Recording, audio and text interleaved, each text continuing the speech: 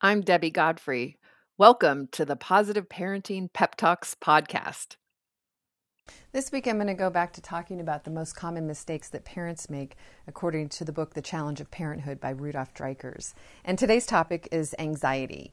And parents that are anxious might see nothing but the dangers that we want to shield our children from. And often our love for our children is what drives this anxiety. And unfortunately, children don't have the same level of cautiousness, and when we carry all the caution for them, they don't have to.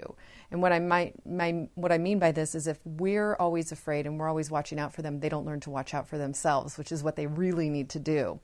And so while it is a scary world out there, it is our job as parents to keep our kids safe. We also have to teach them to take care of themselves and help them acquire the ability to recognize dangers and cope with them on their own initiative. If we're too timid and anxious, parents will rob their children of valuable experiences. I'm reading a little out of the book right now. These children remain improvident and are all the more liable to come to harm.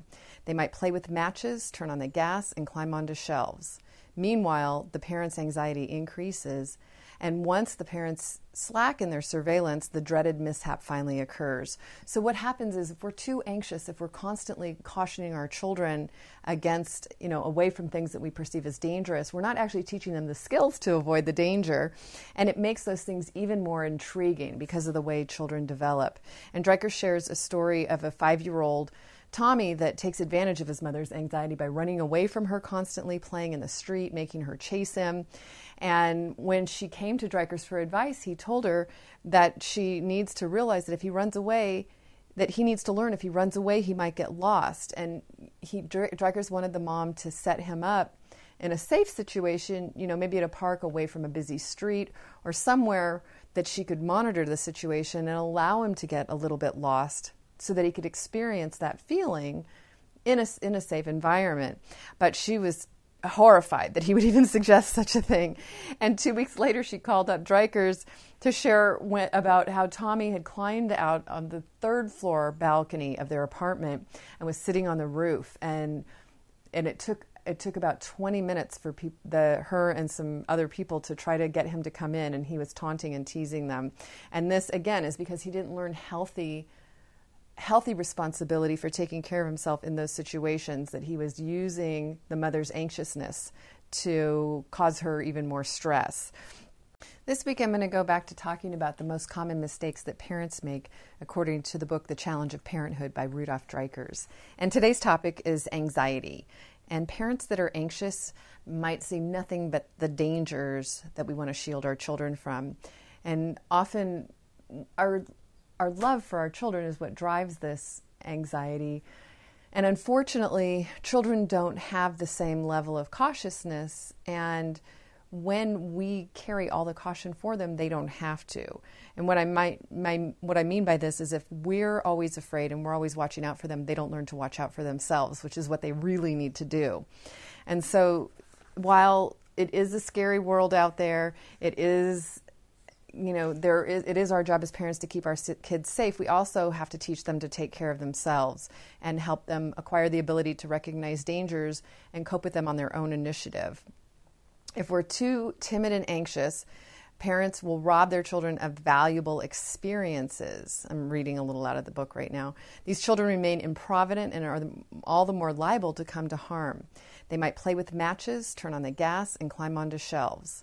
Meanwhile, the parents' anxiety increases, and once the parents slack in their surveillance, the dreaded mishap finally occurs. So what happens is if we're too anxious, if we're constantly cautioning our children against, away from things that we perceive as dangerous, we're not actually teaching them the skills to avoid the danger, and it makes those things even more intriguing because of the way children develop. And Dreikurs shares a story of a 5-year-old Tommy that takes advantage of his mother's anxiety by running away from her constantly, playing in the street, making her chase him. And when she came to Dreikurs for advice, he told her that she needs to realize that if he runs away, that he needs to learn if he runs away, he might get lost. And Dreikurs wanted the mom to set him up in a safe situation, maybe at a park away from a busy street or somewhere that she could monitor the situation and allow him to get a little bit lost so that he could experience that feeling in a safe environment. But she was horrified that he would even suggest such a thing. And 2 weeks later, she called up Dreikurs to share about how Tommy had climbed out on the third floor balcony of their apartment and was sitting on the roof. And it took about 20 minutes for her and some other people to try to get him to come in, and he was taunting and teasing them. And this, again, is because he didn't learn healthy responsibility for taking care of himself in those situations, that he was using the mother's anxiousness to cause her even more stress. And he's not learning how to judge risks, and he's not learning how to take care of himself. So any children who grow up with any degree of self-reliance aren't as incautious as their parents believe. In this respect, children's intelligence is greatly underrated. So what we see and what's quoted in here is that far more adults get hit in the street than children. And the point here is that often children will be actually paying more attention if they're trained well. And adults oftentimes aren't paying the attention that they should and can get hit by cars. So if children are raised intelligently, they show caution. And I'll give you a personal example of this. I can't prove it, but I think my oldest daughter, I was teaching her about not going in the street, and this is before I had parenting classes, and I actually spanked her, gave her a swat, and told her not to go in the street, and she never went in the street. It worked immediately. By the time my son came around, I wasn't spanking my kids anymore, so I would tell him that he couldn't run in the street, and if he was outside and he looked like he was going to run in the street, I would pick him up and I'd carry him inside, and I'd say, Michael needs to play inside if he's going to run in the street. He can't. Michael can't play outside if he's going to run in the street. And I was use the broken record technique. And it took 100 times in a long period of time before I felt comfortable that he wasn't going to run in the street. Well, years down the road, after these two kids being trained differently, I noticed that my daughter Brianna, who was trained with spanking, had very little street awareness. Sometimes we'd be out walking and talking, and we'd go to cross the street, and she wouldn't even look. And I'd be, Brianna, you have to look before you cross the street. And she's like, oh. So I feel like she didn't get trained well because she was only not going to the street, moving away from fear of getting hit, not learning to be responsible for the street. Whereas one time I saw my son, and he and a friend were playing ball, and the ball went running into the street, and he was chasing after it about 100 miles an hour.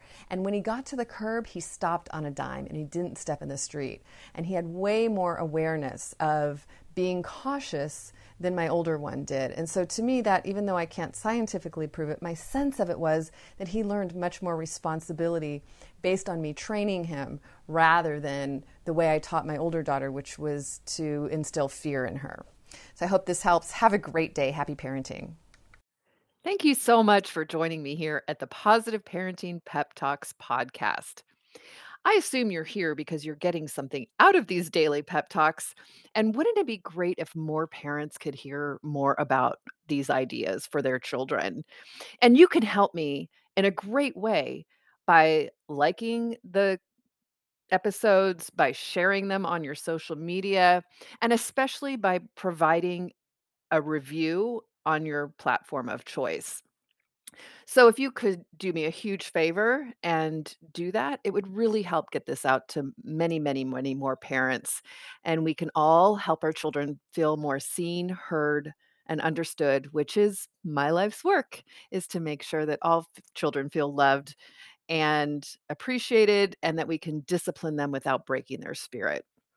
So I hope that you've enjoyed these podcasts and will continue to enjoy them. And I really appreciate any support you can give me here at Positive Parenting Pep Talks. Thank you so much. Have a great day and happy parenting.